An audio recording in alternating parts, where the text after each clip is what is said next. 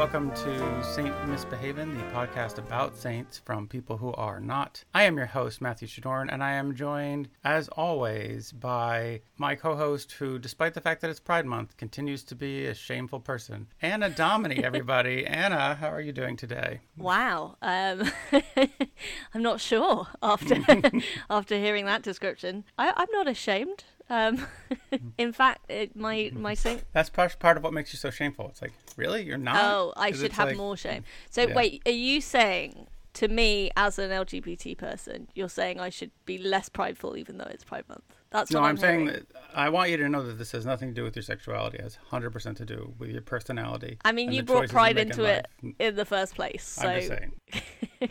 I'm just saying, like, maybe not everybody we should be so proud. I mean, it's like good on you for being open with your sexuality with, you know, your friends and family in the world, but maybe you're still ashamed. But not in my backyard, as the bigots say.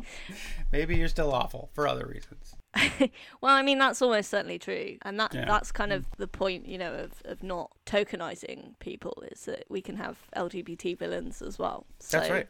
By being awful, I'm doing the work. Do you know how many gay people I genuinely dislike because of who they are, not what they are? Oh my God.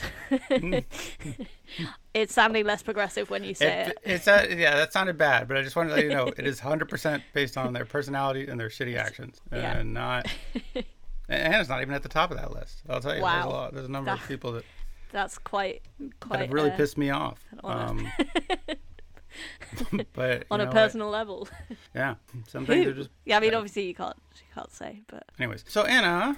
Hello. Doing all right then. Have you done anything saintly or had anything miraculous happen to you lately? I actually had quite a miracle happen to me, and it was kind of Pride Month related, actually. So... What is it?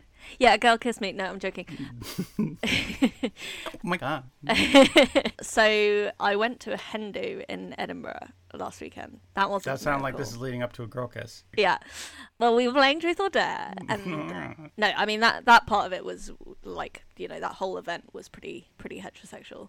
As they tend to be, yeah. Heteronormative, I should say. We had a morning activity on the Saturday. It was a scavenger hunt. There was like some sightseeing. And it was pretty much the only sort of activity for the hen do that was sort of specific to where we were. So I was like, well, if I'm going to bother like going to Edinburgh, then I should like make the most of being there. So I hired a mobility scooter so that I could get around Edinburgh. And that in itself was eye-opening, like in terms of, you know, you were saying some people need to have more shame. I would say a lot of people need to have a lot more anxiety because people were so oblivious and like just totally in the way all the time, and I got mobility scooter road rage. But anyway, I had to take the mobility scooter in a taxi from my hotel to the hen do place. And so I was getting a taxi with this mobility scooter. It does fold up, but I hadn't worked out how to fold it up by that point. So we just put the whole thing in this black cab. I was making small talk with the taxi driver, and somehow, I don't even know how it happened, but the conversation managed to turn to trans people. Like, I think we were talking about golf courses and how, like, recently in Scotland they've had a reckoning because they've had to, like, let women onto into exclusive golf clubs. And is there nothing sacred anymore? Well, he was sounding kind of like he's on the right page, and then he just, like, out of nowhere was like, but, you know, I think it's ridiculous that people can identify as anything they want. And I was just like, because I was sort of out of it from how tired I was. And... Right. You know, when someone is driving you in a taxi, you feel like you don't want to piss them off or like, you know, confront them in any way because they are sort of responsible for your safety. So I just like didn't really say anything. I was just like, oh yeah, it's tricky, isn't it?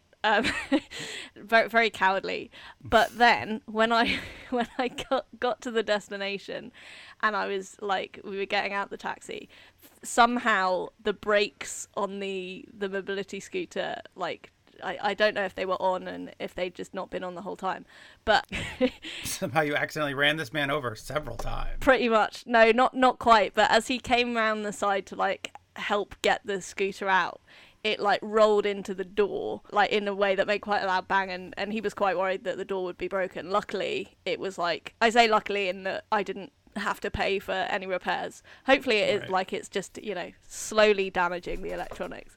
But as he was figuring out whether it was broken or not, he like trapped his head in the door. It was an electric sliding door, so it wasn't like a really big impact, but it was still like enough to feel like God is real and they were watching and they say trans rights. So that was my miracle. It was a bit of instant karma for this gentleman. Yeah, exactly. That's nice. And you looked up and across the street, Jesus was just there and he gave you a little wink and then he disappeared. Yeah, and then a rainbow appeared. Great. Wow. Yeah, but yeah, I thought that was kind of serendipitous and kind of miraculous. That's pretty good. That's nice. Yeah, that's a bit more miraculous than most of the things that happened to us. So I thought so. I was like, I witnessed this happen and I was like, yay for trans rights. And then I was like, this is going to make a great miracle story. There you go. Those are my priorities in life. Yeah. Did Danny go up with you to Edinburgh? No. It was. I told you it was a very heteronormative event. It was. He's not friends with the bride, so like I'm friends. They are not on good terms. Like he's I not. get what you're saying. Yeah. No, I just wondered if he escorted you up to Edinburgh. No. I was a big girl. Did it all by myself. Oh, all right. Wow, an unaccompanied woman on a train without a chaperone. Yeah. Scandal. Well, that's why I couldn't. This is why you'll never get married. Just made myself ineligible. Oh, it was why I didn't feel I could be more courageous in that confrontation in the taxi. Right. Because I was like by myself. And they're going to be like, sir, I am very tired right now, but can I get your email address so that I can write you a strongly worded letter later? Yeah. Maybe I should have. Fine. You can't fight every battle. No. You know? But my mobility scooter could. So. It seemed like the universe took over for that one. They were like, we see that you're tired, Anna.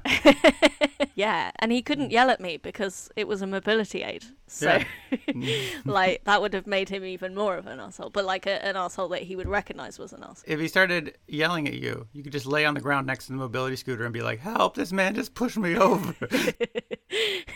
Yeah. Passers-by come and beat this guy up.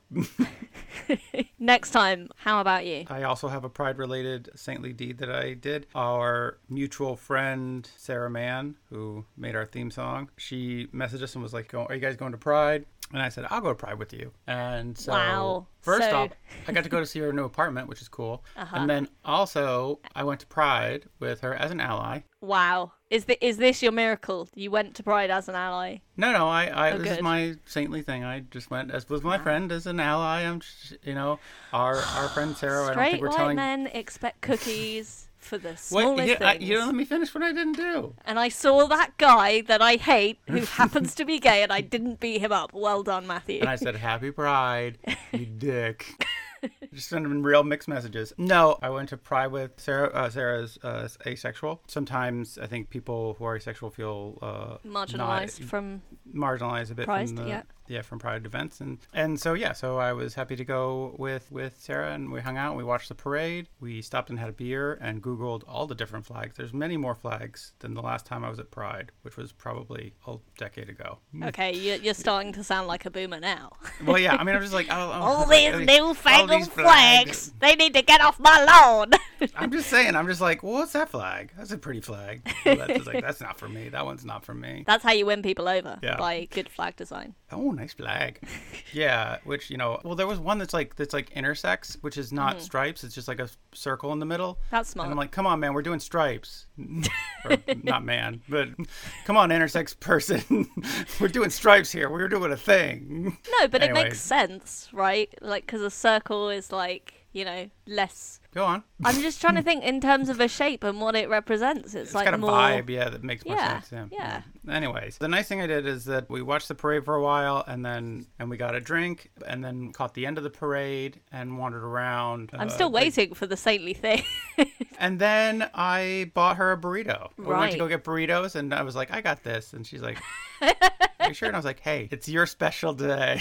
Such an ally. Wow. But I'm saying, like, I feel like as an ally, this is something I want to say to other, straight people who are out there. They want to be good allies to the LGBT community. Buy a burrito for your queer friends. I call this Operation Queerito. Very nice. And I'm trying to get burritos into the hands of every queer person. I feel like for the month of June, no LGBTQ plus person should have to pay for a burrito. That is what I'm trying to get out there. That's quite a big promise. Like, I'm quite not a for few me, of but I feel our like Oxford-based queer friends listen to this podcast, and so you may have overcommitted yourself. Listen, I don't think I've ever bought you a burrito. I bought Kat a burrito once. I'm happy to buy her a That's second true. burrito for Pride. I'm not sure this is the good act you think it is, because logistically, burritos, especially the ones you can get in Oxford, are not structurally very sound, and they can tend to drip down you as you eat them. So it sounds like quite an inconvenient snack. Burritos are love. People want burritos. People are happy to have burritos. They love them.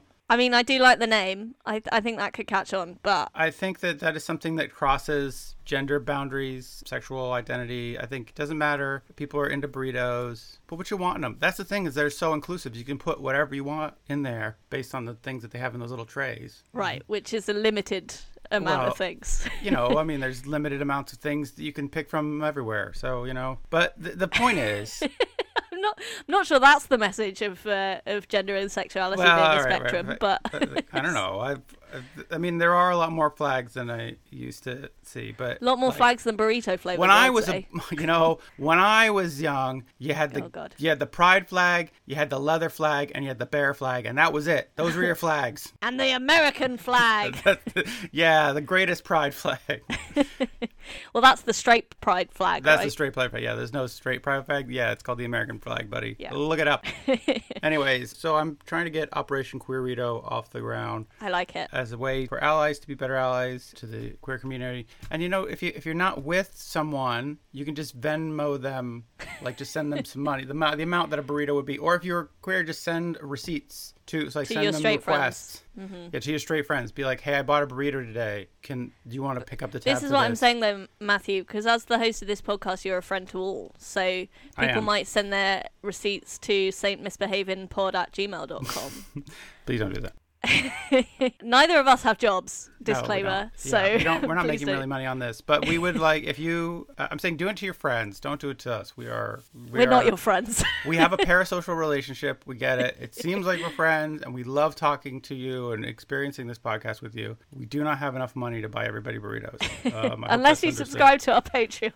Even if you do that, I don't think we can cover that. Yeah, that's fair. I didn't go to Pride because I was too fatigued, but I did spend the money that I would have spent on drinks and stuff making a donation to a couple of queer organisations locally. To get burritos. Was it Operation Queerito? Maybe they'll get burritos. I'm incorporating Operation Queerito as a registered charity here in the UK. Go. That's what I want to do. Just pitch it to like Stonewall as a campaign that they could do, or Oxford Pride. Let's do Oxford Pride. Yeah. See, I got Oxford Pride. Get Chipotle involved. Burritos, for everybody. So Anna, today is June 18th, 2023. Who is today's saint? So today we are looking ahead to Thursday, the 22nd of June, 4 days' time, which is the feast day of Saint Paulinus of Nola. Or Nola, I'm not sure. New Orleans? No. Nola? Nola. I think it's in France. Oh. We will find out. Paulinus. Yeah, no, sorry, not a lady, but an interesting chap, as we'll hear. Oh. So he was around in the 4th and early 5th century. Mm-hmm. So his dates were 354 to 431. So pretty old. By the time pretty good. Got up there. Yeah. Got a good run. I don't expect to live that long, so yeah, good for him. So his full name was in fact Pontius Meropius Paulinus. Yeesh. I can see why you cut it out. Wait, his name was Pontius? Yeah. Like Pontius Pilate? Mm-hmm. Why would you name your kid Pontius? Because maybe they weren't a Christian family. Oh, were they not? No. Oh. They were in fact a noble senatorial family in Bordeaux in the southwest of France. Ooh, sounds fancy. Yeah, pretty fancy. Like, oh, fancy little rich boy over here. Jeez. Yeah, you know the classic riches to sainthood tale coming up. Pipeline. Oh wow. Yeah, so amazing. Yeah, so he was born in 354 to a family of noblemen in the Roman Empire. Big deals. Right. So Pontius would probably have been quite a popular name, I imagine. It's one that's fallen out of favor now, but at the time, it was very much the Noah of its day. Yeah. As to say, or what's a popular? Apparently, Luna is very popular these days. That's a pretty name. That's one that people are hearing a lot. His family owned estates not only in France, but also in Iberia and Italy. Oh, not a connected estate that included. No. That's a lot of land to cover, but it's but 3 different places. Okay. Fingers in several large pies. Yeah. Paulinus was educated in Bordeaux by a poet called Ausonius, and the two men became great friends. So you didn't have a really great math education. No. Yeah. Well, you you need a bit of rhythm and meter and stuff for poems, I guess. Yeah, no. Okay. I don't think you have a very good math education. No, I don't Wow. think that. I have an A-level, sir. I would argue that you probably haven't done any serious math in 15 years. 15? Yeah. I'm not that old. A-level I maths don't was know. when I was 18. Yeah, but I imagine that A-level was pretty easy. Anyway, Right. Paulinus avoided that by going down the poetry route. Yeah. So, bit of context. In 375, Emperor Valentinian, who I guess was the Roman emperor at the time, was succeeded by his son Gratian. 2 years later, Gratian appointed Paulinus as suffect consul at Rome. So I guess because he was an educated, noble guy, he was like friends with the higher-ups and got this very Roman establishment job. It's effortlessly rising upwards. Yeah, Like very a much. balloon filled with the hot air of privilege. Yes, quite. Yeah. But wait, what was this position? What do we know what this actually, like what this entails? No. Okay. It, like, in charge of stuff. A Okay. bit of stuff. Right. In 380, he was made governor of Campania, a province in southern Italy. That was a tough election because they're constantly campaigning there. Very nice. So I guess the point is he was quite well travelled, He's going all over the empire. Yeah. Where's Campania again? Oh, it's southern Italy, so That's in southern still Italy. Italy, but it's a fair way away from France. He's making his way down. He goes from Bordeaux to Rome to southern Italy, so Indeed. pretty soon he's going to end up in Egypt. Spoiler alert, just the geographical trajectory he's going on. No. Yeah. I mean, we have 3 points we can extrapolate. I mean, if you knew math, you'd understand that once you have like 3 points, you can start to extrapolate. Yeah, no, that's fair. That is my lack of trigonometry. The Campanians were people who venerated St. Felix of Nola, and Paulinus built a road for pilgrims to visit the shrine and a hospice for the poor nearby. So although he's like very Roman establishment-y, he's not on the team persecutions. He's not Team Diocletian. He does seem to be like, I don't know, a governor, like a functioning, a functionary of the state, like a person who does like the things that a state I mean, I needs guess to the Romans run. are known for building roads. Yeah, like so- they built a road and a hospital. Yeah. Yeah. Oh, I see. So you're saying like big deal. He's just doing his job. No, I mean, now it feels like a big deal because no politician seems to want to Yeah, that's actually true. to want to accomplish Are a you lot of saying stuff. he didn't spend hundreds of thousands of pounds of public money investigating why he wasn't given a peerage by his best friend? Yeah. I mean, I just thought, he'd spend the entire time campaigning because he was in Campanium, but Well, but that's he actually it. did do some work. Sorry, not a hospital, a hospice. So, Oh, well. Same thing. They were the same thing at the time. They were just like, Yeah. we don't know how to fix this, so can you just hang out over there and we'll let nature take its course? Before science, every hospital What's is a hospice? hospice. Was that broken leg? I don't fancy your chances. Yeah. Paulinus's political career came to an end when Emperor Gratian was assassinated in 383 in Lyon, France. By Leon the Professional? No. What? That's the movie about the assassin, Leon the Professional. Forget it. Just shut Okay. up. Go on. No, Lyon, the place in France. Okay. So Paulinus then travelled to Milan to study at the school of St. Ambrose, who was an early Christian theologian and statesman. Okay. But then in 384, Paulinus returned to Bordeaux and married a Christian noblewoman from Barcelona. So wait, he Cool. was Christian this whole time? Is this the Holy Roman Empire or is it the regular Roman Empire? No, it's the regular one. So it's still Right. very early on. Right. I think Christianity didn't become part of the Roman Empire until, I want to say 454, but it might have been like 545. This is Okay. one of the key, like one of my papers was called like the early church from like 50 CE to like number, and that number was the year that Constantine converted, but I can't now remember what it was. So that's a damning indictment on the quality of education you get at Oxford. According to a quick Google search, it says that the Roman Empire finally fell apart in 476. Yeah, but it was Christian before then. What was it then? Hang on. I was way out. So I guess it was the state religion at that point. So being a governor, it would have been like probably quite like, what's the word, like establishment-y at the time. So like he probably would have been Christian in a cultural sense, but not necessarily having like a particular personal faith yet. I would say. Okay. So based on what comes after. right. So Constantine converts in 313. And Yeah. then, so his dad would have been like, okay, I'll be Christian or whatever. So he would have been kind of raised in, Yeah. of like the first generation of people who were raised in the Christian empire. But Maybe. like, I mean, maybe he their was parents born, weren't that what? into it. Oh, he was born in 354. Wow. So yeah, Yeah. he was literally, he wouldn't have remembered a time No. before. But his dad might have, right? Like his dad Yeah. might have been like, oh, okay, fine. Well, maybe that's why he called him Pontius, just, as a little rebellion. Yeah. Throwback to the good times. So he goes back to Bordeaux. Yeah, and marries a Christian noblewoman from Barcelona called Teresia. Okay. Little is known about the following years. 5 years later, Just an endless honeymoon with Teresa, huh?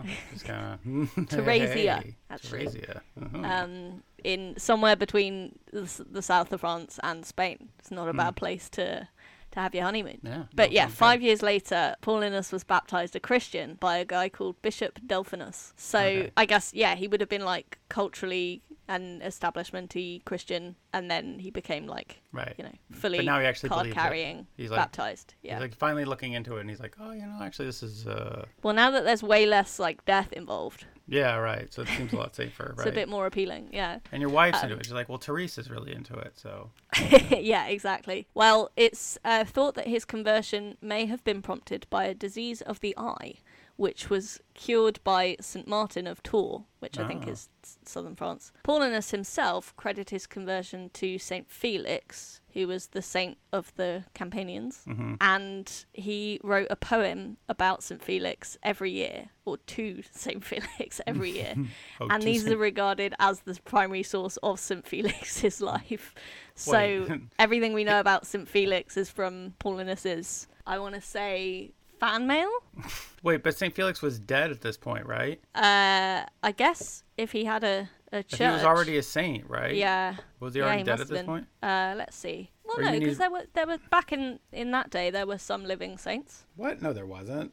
I thought the being dead is the It's a first prerequisite. step to becoming a Okay. Yes. So Felix died in 260. So I guess it wasn't fair. Well, like I guess poems can be like titled. For example, the title of the poem could have been "To Saint Felix," Right. or like "Ode to Felix," or whatever. It's like that one Elton John song that's written to Marilyn Monroe, but she was dead at the time. Yeah, it's just like that.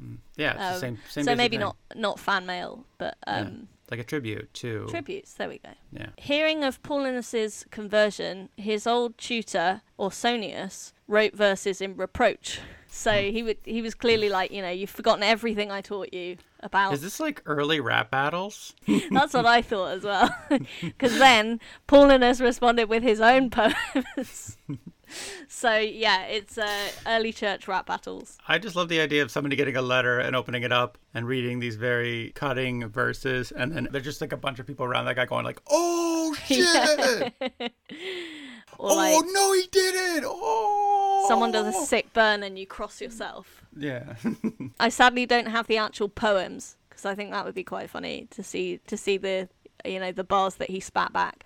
But they're probably written in some dumb language, like That's Latin true. or French or something. That wouldn't yeah, make any difference to us, so the rap nature would have been lost on our ears. But Paulinus responded with his own poems, arguing that giving to the poor didn't mean contempt for earthly possessions, but instead an appreciation for them as the highest aim of charity. Okay. I guess he was like, You can get stacks and stacks, but still give back. Is that probably what one of the lines was? yeah, but in Latin. It still rhymes in Latin. And that's like a lot of rap today, right? It's like, Is in Latin? yeah. But those are just Gregorian chants. That's not real rap. That's not what you think it is, I don't think. Yeah, no, but I'm very out of touch. Following his baptism, Paulinus was falsely accused of having murdered his brother. Why? What? Well, we haven't heard of his brother before, so Yeah, first I off, guess yeah. it's suspicious, is it not? This guy shows up claiming to be his brother, then all of a sudden he mysteriously disappears. Yeah. It's like there will be blood. I guess like maybe it had something to do with like his deciding to not be, you know, a super rich guy. Maybe his aristocratic friends like rejected him, and so they did false accusations. That's a possibility. Why? Oh, whatever. All right, whatever. You know, when you convert to Christianity and then you lord it over everyone else and you make enemies. So you're saying that these people were like, he murdered his brother, and Paulinus was like, I don't have a brother, and they're like, exactly. Yeah, now. Yeah. If you did murder your brother, please produce him. It's like, what? But my parents are dead now. I don't even know. And who killed them? Yeah. Oh, and so he's not just stopped at his brother, folks. He's killing his whole family. What's next? Well, he also, around this time, he and Theresia had a child who was sadly died at 8 days old. So perhaps due to these misfortunes, the couple moved to Spain and entered into the religious life, selling all of their belongings and giving the money to the poor. That's very nice of them. So, I mean, that's a sad... it's a sad conversion event. Yeah, I mean, tragedy of that nature is difficult for any family. Yes. I don't know if this is the best response, but I understand it. People have different coping mechanisms. Yeah. I guess. Yeah. I can understand being like, you know what? Life is bullshit. Let's get the fuck out of here. Yeah, that's fair. Yeah. And they speak a lot of European language. Well, I guess maybe just Latin again at this point. So Spain was, the logical place. So now they're in Spain in the religious life. Yes. Okay. What is it? Do you know what that entails? Or yeah, building churches. We'll get to that. Okay. I think. On Christmas Day 393, Paulinus was ordained as a presbyter by Bishop Lampius of Barcelona, although he was reluctant to take the position. Wait, so this lumpy bishop makes him a what now? A presbyter. What is a presbyter? Presbyter? A presbyter is a minister in the early church. Okay, but not a priest, just like a lower. Yeah. So is that why Presbyterians have ministers and not priests? Maybe, because by default they're all presbyters. Right. So he becomes this presbyter, so he can still be married to Teresa. Yeah, I guess that's which is the loophole. That's which I don't know if this came up, but she sounds like a real hot number. Maybe I'm just projecting, but I'm just like it sure sounds like it. Sexy Spanish lady by the name of Teresa. Oh my goodness! Am I being cancelled? We struggle enough to get these stories of saints to pass the Bechdel test, and here comes the one female character we've had so far, and you objectify her straight away. Oh, I'm a jerk for saying she's attractive. Wow, I think she would have appreciated that compliment. Oh my gosh. And this is why nice guys never get to sleep with. That's what you sound like. All right, fine.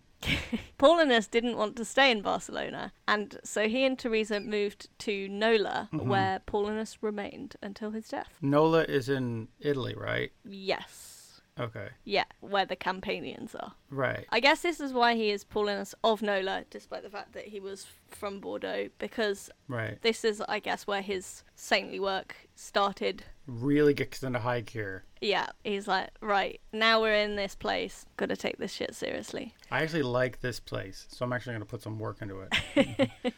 Yeah, I care about these people's souls, so I'm gonna make some effort to save them. And not just bridges and death houses this time, putting in the real work.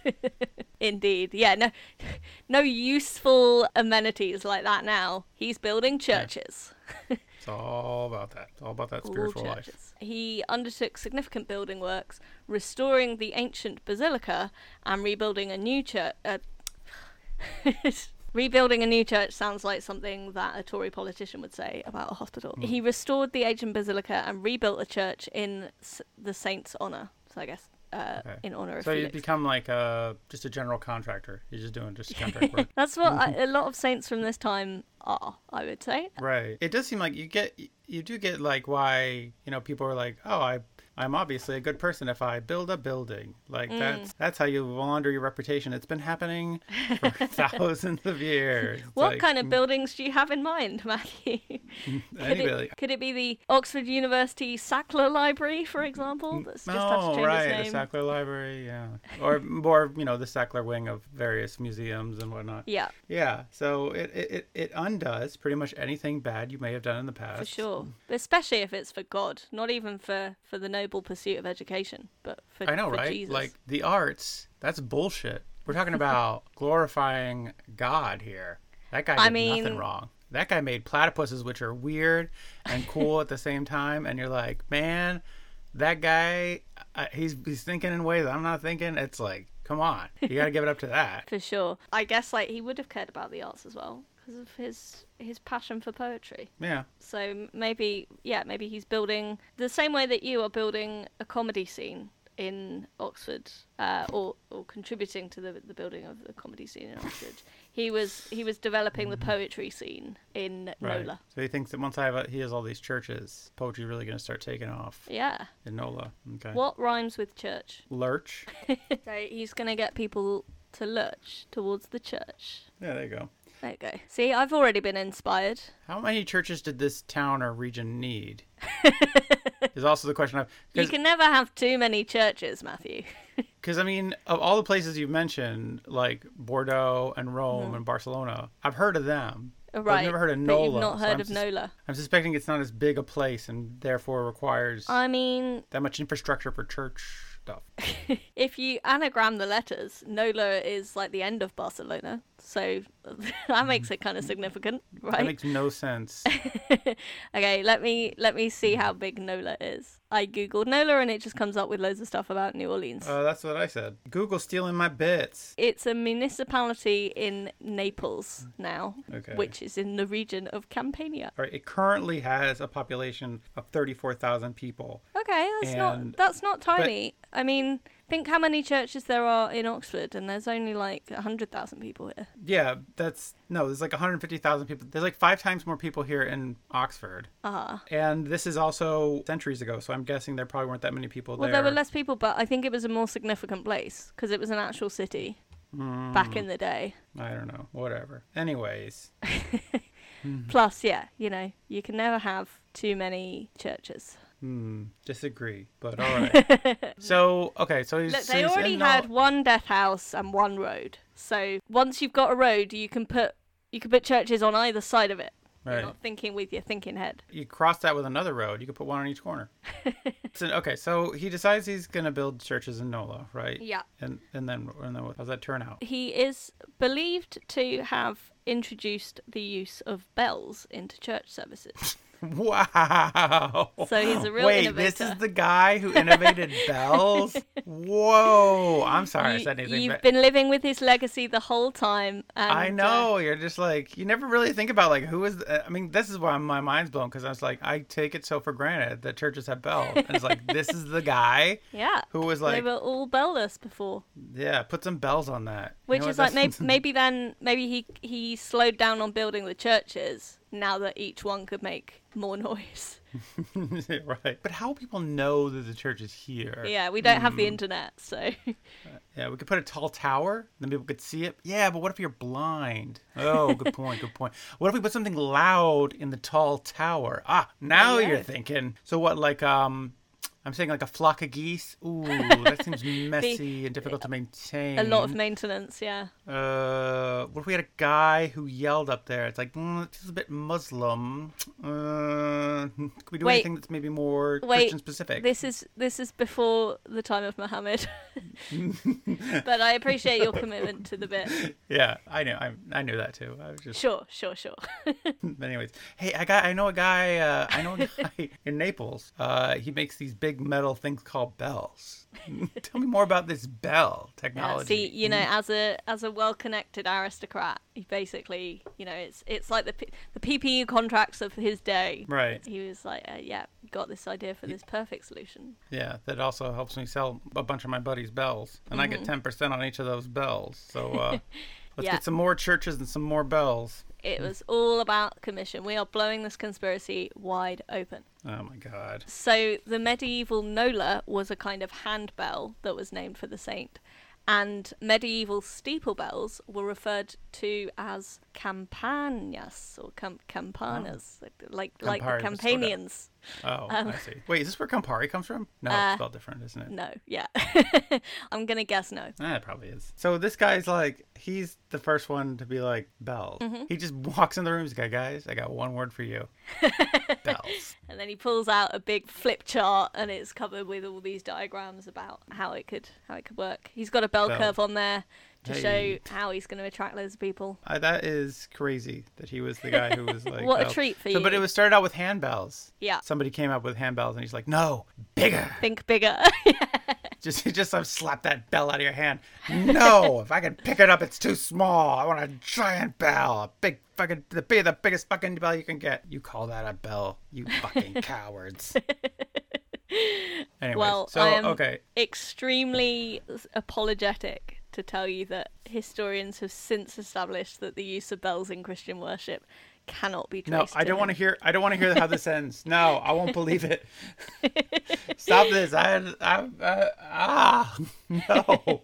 Why are you doing this to me? I was having so much fun with this guy being the inventor of bells in churches, and now you're telling me it's not historically accurate? Yeah, I mean, none of it is really.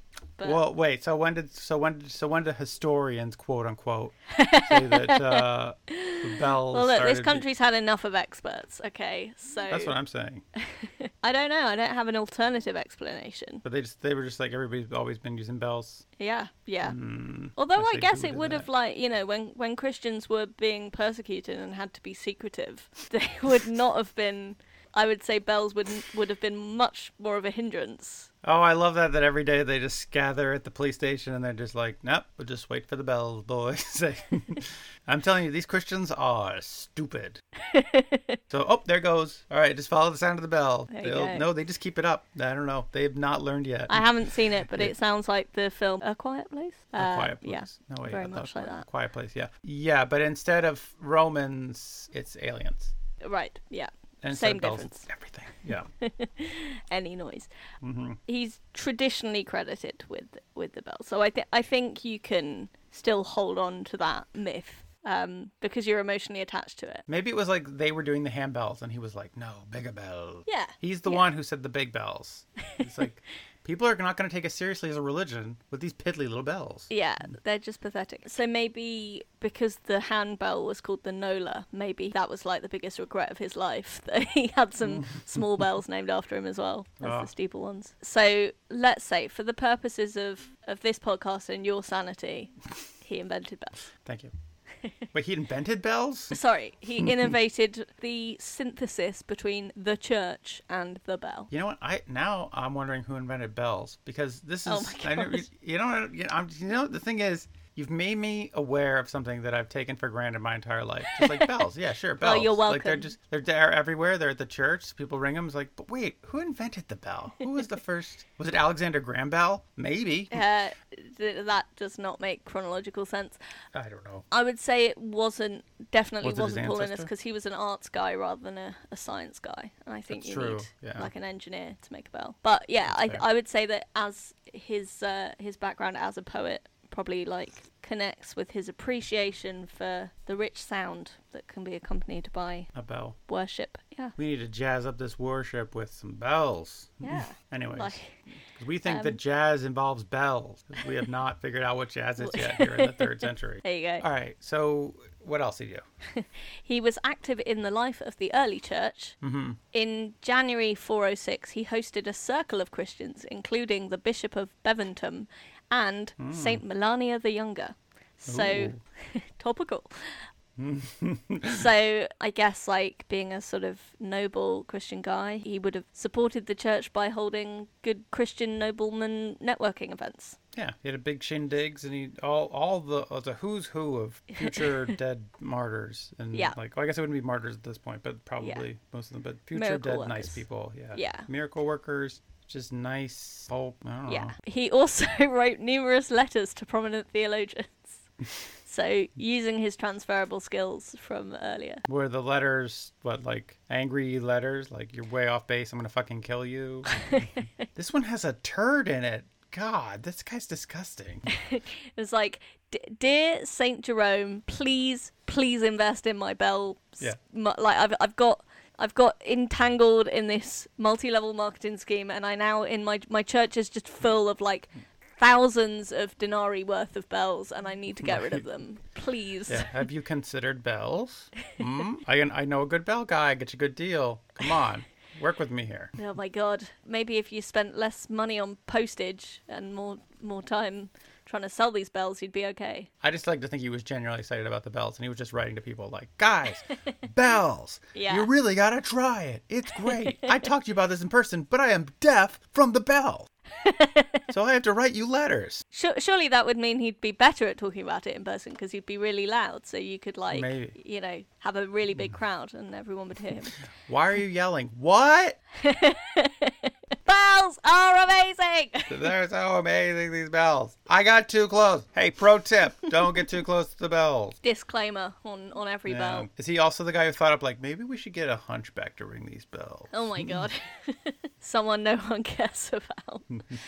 Oh, that's awful. You said it. I'm just referencing literature. You made it. But many of his letters survive, including a correspondence with Augustine, big name, Ooh. and Jerome, who is known for translating the Bible into Latin. Just a number of cease and desist letters from St. Augustine. It's like, I don't know, what are you saying, like piddly regional saint? Fuck you. Yeah. St. Augustine, motherfucker. Nola, I hardly knew her.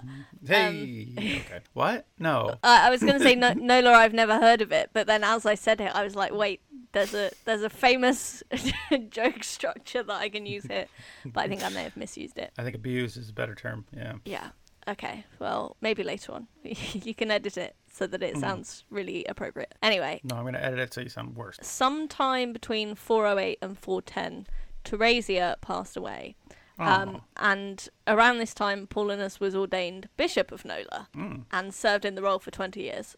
Oh, so now that he's single, he's like, okay, well, free. guess I'll become a priest. Yeah. I'm not going to get a hotter wife than Teresia, so might as well become a priest. Yeah. So, yeah, that was the last thing he did for 20 years until he died at Nola on the 22nd of June, 431. Well. So, yeah, bit of travelling, bit of real estate, a lot of bell entrepreneurship, and happy marriage. Was he buried inside a bell? It doesn't say if he was buried inside a bell. Should have been. Surprisingly. But I can tell you other things about his relics, because you clearly are very keen to hear them. Sure. So his bones were... Wait, let's do the miracles thing first. Fine. Yeah. Fine. Go on then. Ask me about So did he... But did he have any miracles? Well, Gregory the Great wrote down a legend about Paulinus' time as bishop. Is he that great, though? I mean, his name's Greg. I mean, I'm sorry, you undercut the second part with the first part. Like, you're already starting out like Greg, and then you're just like, my expectations are low, and like, the Great. All right, now I'm very dubious. Okay, well, maybe in Latin it would have been like Gregorius, which sounds more prestigious, I want to say. Maybe? Have we done Gregory the Great?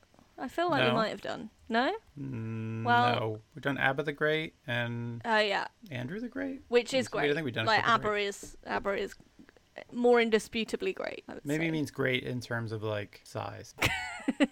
Big Greg. In Latin it was Big Greg, but then it's gotten translated. Everybody called him Big Greg, but they translate to Latin and translate back to English. It's like Gregor the Great. It's like, and like, but his friends would be like, "What, that fat ass? No,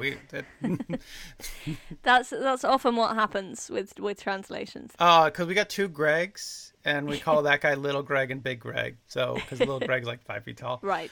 Skinny guy. Big Greg, he's a big guy. Yeah. So, not necessarily value judgment, just a thing. His feast day is the 3rd of September in the Latin Church or the 12th of March in other churches. So maybe we will hear about him soon-ish. Okay. Irrelevant. So what does this have to do with Gregory the Great? Well, he wrote some stuff about Paulinus, including that during a Vandal raid, a poor widow was said to have come to Paulinus for help. Help! There's vandals everywhere. They're TPing my trees and graffitiing all my walls. These dirty vandals. Yeah. So the neighborhood they tipped over my garbage can. Stop it, you vandals! Was a prominent member of the neighborhood watch. And so he dealt with those vandals. No, like vandal with a capital V. It was like an enemy people of Rome, I think. This poor widow came to Paulinus explaining that her only son had been kidnapped by the son-in-law of the Vandal king, which, I'm sorry, but Vandal King What? sounds great. I mean, it would be cool to be the Vandal King, but to be the son-in-law of the Vandal King, like, talk about failing upwards, I think. So I guess, like, you know, Vandal Prince had kidnapped this poor widow's son, but Paulinus had already paid the ransom for many captives and had run out of money. So it's like, oh yeah, I would help you, but My ransom budget is just running right out. It's come been a to tough me year maybe next year, and we might have regrouped a bit. So, starting the next fiscal year in September, my hostage budget will refill. But right now, I'm kind of out till the end of the fiscal year. But it's been a difficult time with all the kidnappings. But you know, it's just understandable. So that's what the non-saintly and it's like, response. yes, I know you're looking at all the gold in the church, but that is not earmarked for hostages. It's for it's for godly things. Yeah. I can't just take gold from one count and put it in the other count. It's just not how it works. It's complicated. So I'm gonna say we're gonna have to pass on being able to help you. But if he's still alive in September, come back. We could probably help you out. Indeed. So that would have been what Matthew would have said in that situation. Mm-hmm. But Paulinus said to the woman, "Such as I have, I give thee." So he wasn't able to give money, but instead he travelled to Africa to take the widow's son's place. Okay. So he was accepted in place of the boy and was employed as a gardener. Oh. After a while, the king discovered that Paulinus was in fact Bishop of Nola. So he would have been pretty old at this point. He would have been like, well, not for the time. He would have been pretty old. He probably would have been about in his 50s or 60s. 50, yeah. Yeah. So the Vandal King set him free, along with all of the captive townspeople of Nola. Oh. It turns out that the son-in-law conversed with Paulinus and found him to be very wise and decided to introduce him to the king one dinner time. So as the king sat at the table, Paulinus entered bringing fresh herbs. I guess like the miracle there is showing he learnt gardening really quickly and just really took to it. He's like, let me tell you how good Italian food is. This is called oregano.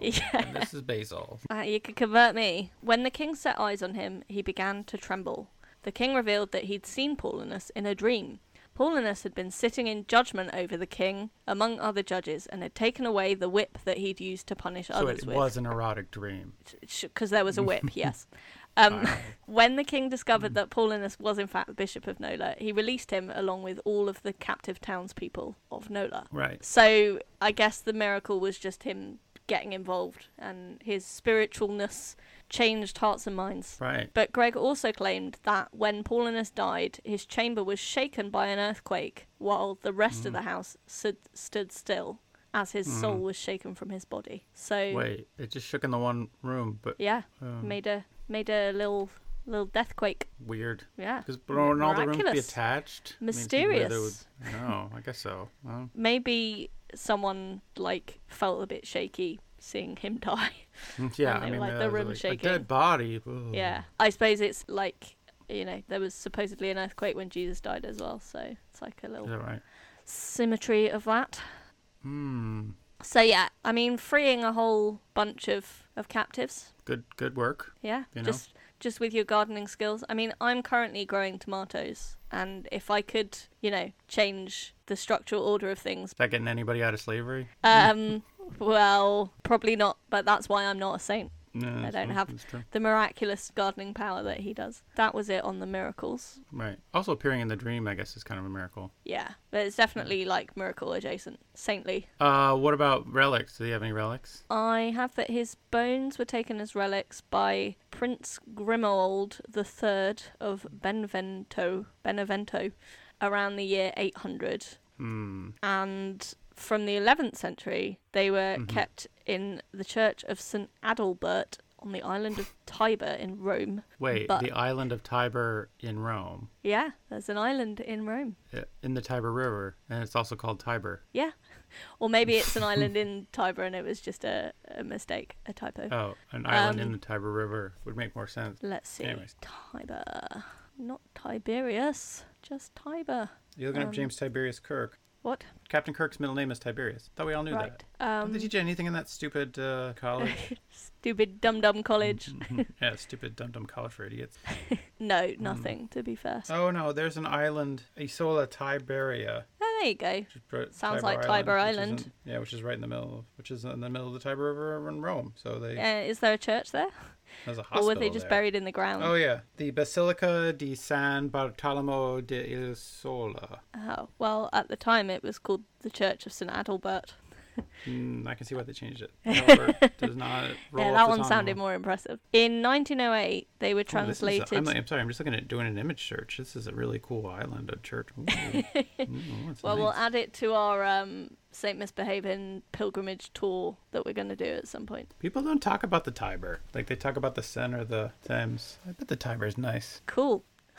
Just putting We it should out there. campaign to make the Tiber one of the great famous European rivers. Then. I don't know. Do people talk about the Thames, though? I feel like only English people really talk about the Thames. Maybe. I feel like well, I don't know. I'd say, like, iconic rivers, you've got the Seine and the Nile and the Mississippi and the Ganges. I would say they're, like, the big deal ones. The Volga. Never heard of it. The Danube. The Volga. It's the longest river in Russia. I think that's what makes Okay. it's the longest river in Europe. The Danube I have heard of because of the song. Oh, yeah. Fucking on the Danube. That's a great song. No, I meant the waltz, but Oh, okay. Well, whatever. I'm in You're some like a ways million more years old. cultured than Yeah. you. Yeah. Anyways, so his relics, they ended up in Rome in the end. So they were in Rome on that little island for a while, and then in 1908 they were translated to a new cathedral in Nola, which is an appropriate place for them, but that's not where they ended up. Dude, were you kidding me? They must be so tired by now. So you started in Nola, and now you've gone full circle back Yeah. to Nola. And they're but- there now. That's where they are now. No. No. Okay. That's where they were in 1908. But now, I don't know when this happened, but now they're kept in somewhere called Sutera in Sicily, where every year at Easter a procession is held in the saint's honour. I'm not sure why Nola was the thing that stuck. I guess he was there for the longest time when he was alive. Right. Yeah, now he's in Sicily. Yeah. Another island. See, I do know some geography. But why? Whatever. They could have done a procession in Nola. What are the people in Nola doing right now? Yeah, Sicily already has tourism. Yeah. Fucking Sicily. Come on. Sicily, be cool. And it's not even like it's just like Saint Paulus. Paulinus? Paulinus, thank you. This It's guy not we're like just talking Saint about. It's not like it's just Saint Paulinus. It's Saint Paulinus of Nola. So it's like Yeah. in the name.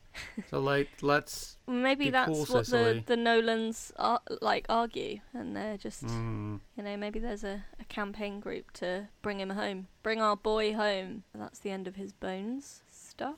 I'm just trying to... So, based on everything that we have discussed, what do you think his patronages are? Oh, is he the patron saint of campaigning? In that campaign town. He did a pretty good job. Is he the patron saint of being just a good governor? Just like being like a good public Okay. servant? And Yeah, like, the patron saint of civil servants. yeah, just like he's filling in potholes and making sure that garbage gets picked up. He's doing everything that everybody wants a politician to do, and it's like, yeah, good for you. That's No? fair. It's not on my list. But my list is incredibly short. Is he the patron saint of having a hot Spanish wife? I'm sure there are others Yeah, that are more famous. Plus, like, she might only be hot in your conception of her in your mind. that's her. So.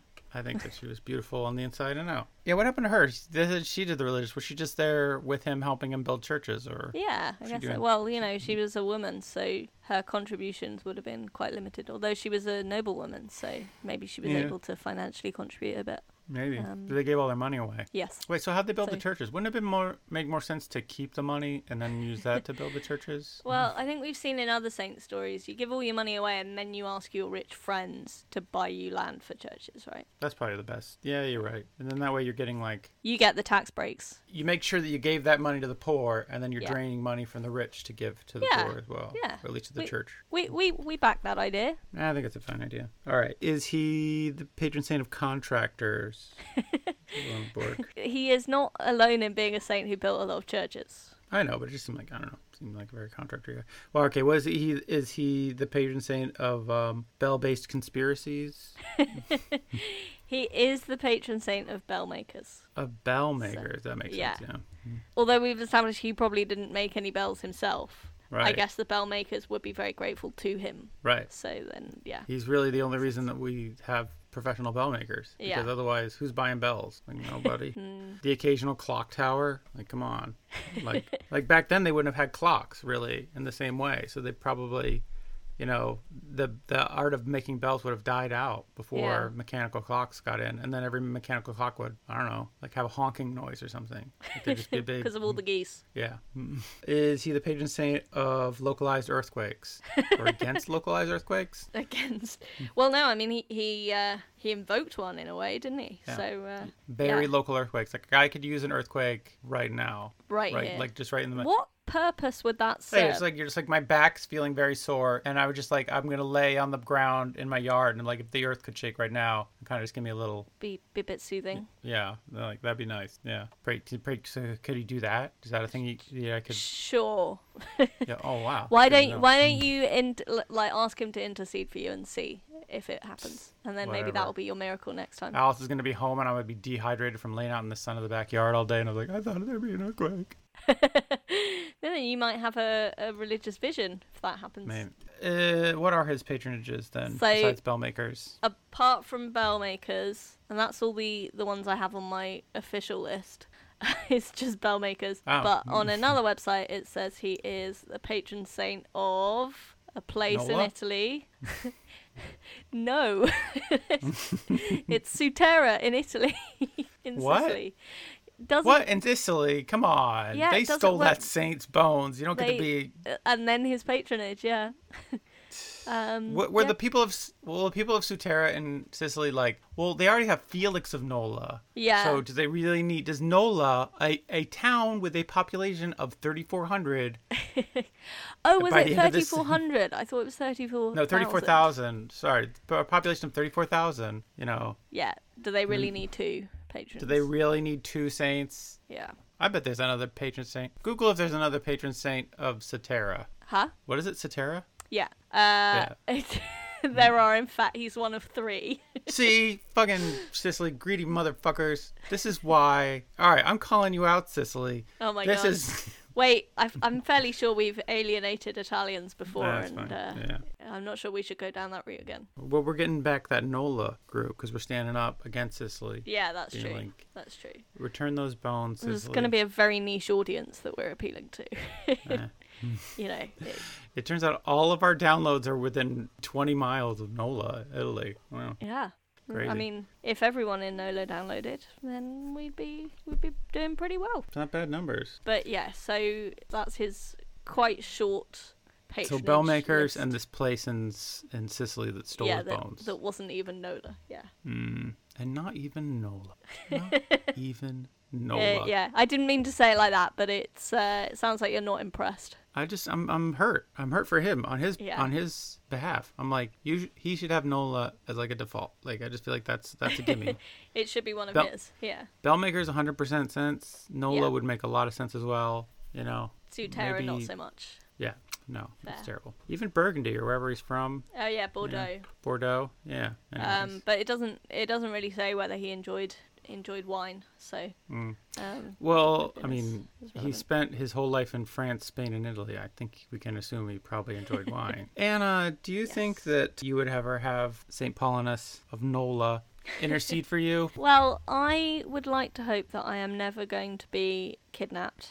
Because that was like an event where he genuinely did like something tangibly helpful for people. He did. So yeah, I'm hoping I'd never need his help because I'm certainly not going to become a property developer. You'll be relieved to hear. But what if those properties are churches? You just develop a bunch of churches. Especially not going to build churches. Okay. Yeah. All right. What else was he helpful about? I mean, I guess he built a road and a hospice. Yeah. So again, hopefully won't need his services. Although I guess in Oxford the state of the roads can be pretty bad. We get quite a lot of potholes. Yeah, I was gonna say if you do need public works done, like he's the guy to call. One to intercede for you. I already have a hot foreign wife, so foreign to you. I mean, I consider her, one of my fellow. I mean, she's a native to this country, but she was foreign when I met her. Right. Yeah. If anything, you're the hot foreign wife. Thank you. It's very sweet of you to say. So I've already covered that base, so I don't need his help with that. Yeah. But yeah, I think if I ever need public works done, or if I ever like needed bell-based innovation, you know, like if I was ever stuck on a problem and like I was like, what? Like I don't know, like I'm always trying to like develop new comedy shows and maybe yeah. be like, You once maybe flyered in a dinosaur outfit, and it was very that. hot. And around this time of year, you don't want to be wearing something that warm. So maybe you should just invest in a little bell and some Paulinus like a town crier, can like teach you. heary comedy. Oxford Comedy Festival. Roll up, roll up. Yeah, maybe there's like a way to make comedy out of bells. Like the comedians can only do comedy with bells or about bells. I would say that if anyone's going to make that happen, it's you. So you're the guy. Then it's not going to happen because I'm not going to do that. Oh, well, okay then. Well, Anna, thank you for bringing me the tale of this effective saint whose love of bells has infected the world. Whether factually or not. I'm a St. Paulinus of Nola truther about his role in bringing bells to the people. Yeah. As we say in the St. Paulinus bell truther community, ring-a-ding-ding, let's sing the praises of St. Paulinus. Lovely. But thank you so much for bringing me the tale of the saint. Well, I'm delighted to have inspired your next rabbit hole that you're going to fall down. Oh yeah, gotta look up the history of bells now. Guys, next time you see me, I'm gonna have a lot of facts about bells you were not expecting. That is a Saint Misbehaving promise. Have a blessed day. All right, bye. Bye.